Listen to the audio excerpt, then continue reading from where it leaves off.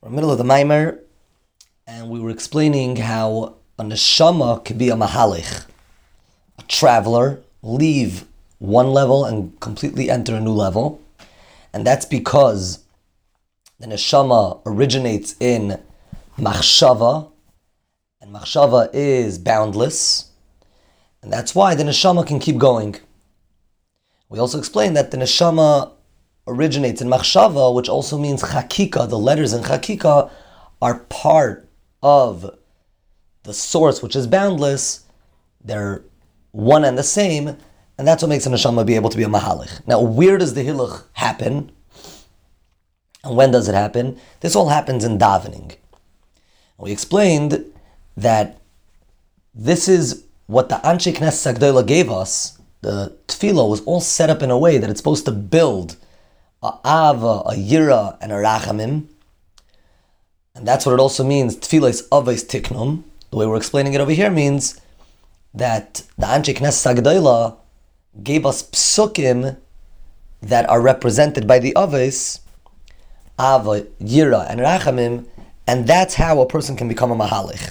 And specifically through rachamim, through understanding how everything in our world, and everything actually in any world, is all a rachmanis, because Hashem is so infinitely greater. Vaikar tsar גידול בנים הלואי ליעקב midas rachmanis hu המגדל hamidas l'Hashem yisbarach. Specifically thinking about Hashem's compassion on everything will make a person have very strong feelings. I forgot to mention that the avos are also called the shepherds because, again, just like a shepherd feeds the sheep and allows the sheep and helps the sheep to grow, so too the avos, in other words, ava, yirah, and rachamim, thinking about different things that will arouse those three feelings, is what makes the yid grow. Nאמר כרועה, עדרו, ירעה, בזרועו, יקבץ, טלאים, ובחיקו, ינהל. והנה בחיקו כתיב. When it talks about the shepherd, it says that he carries the sheep, he lifts them up. Yeshaom Hashem. Kemaamar nafshי. Once again, the Raya, the shepherds, Avraham, Yitzchak, Yaakov, lift the nefesh up to this level of chakika, lifted up to be able to travel without any limits. Amru לשון תחנונים. We started off the Naaamar and we said that Chazal tell us, when it says Bechukosai Teilechu, it doesn't just mean if you will go in my ways, but it means please go in my ways. Hashem is pleading with us. Pirush, הלוואי שיהיה הליך האדם בתפילה, הנסכן עלינו מאנשי כנסת הגדולה. ואין צריך לחפש הליך אחרת. What Hashem is begging us is, and hoping is, that we'll use this path to be able to grow, to be able to go from level to level, and not to try to find other paths. The path of davening. Because this is the best way to do it. This should be the pathway, and this is what we should be satisfied with. This path. How do you become a mahalech? If you go in the derech of the avos, meaning, again, you use out these three midas in order to be able to grow. Once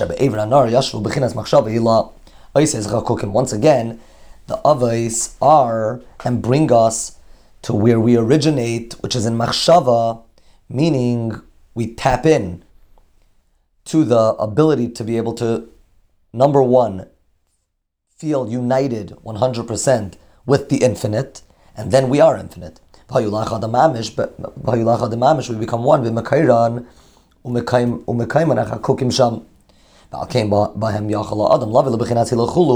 that only when we identify ourselves with this level of infinity, then we can become infinite. Because only over there, where again we find ourselves as one, we're united, like the letters that are engraved. We feel like we are engraved in infinity, so then we become infinite. We can go without any limits. The